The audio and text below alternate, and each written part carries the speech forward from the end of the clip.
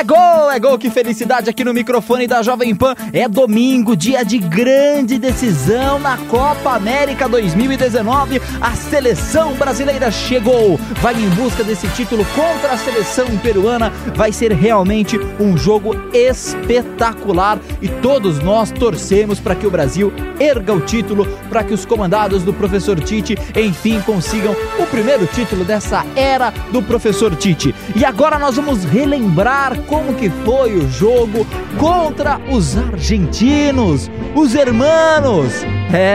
Nós bailamos com... Lá vem Gabriel, vai pra cima, invadiu a área, Firmino pediu, rolou, vai marcar, tocou, é gol!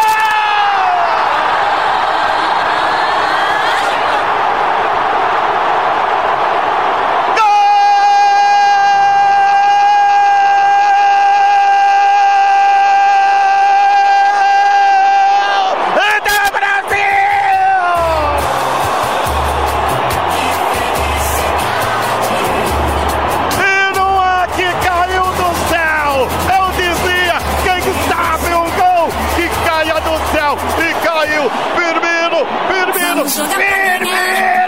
caminho da 20, mérito pro Gabriel. Mais um é gol, que felicidade aqui no microfone da Jovem Pan. E torcemos, é claro, por vitória da seleção brasileira, que nós iremos registrar no microfone da Pan.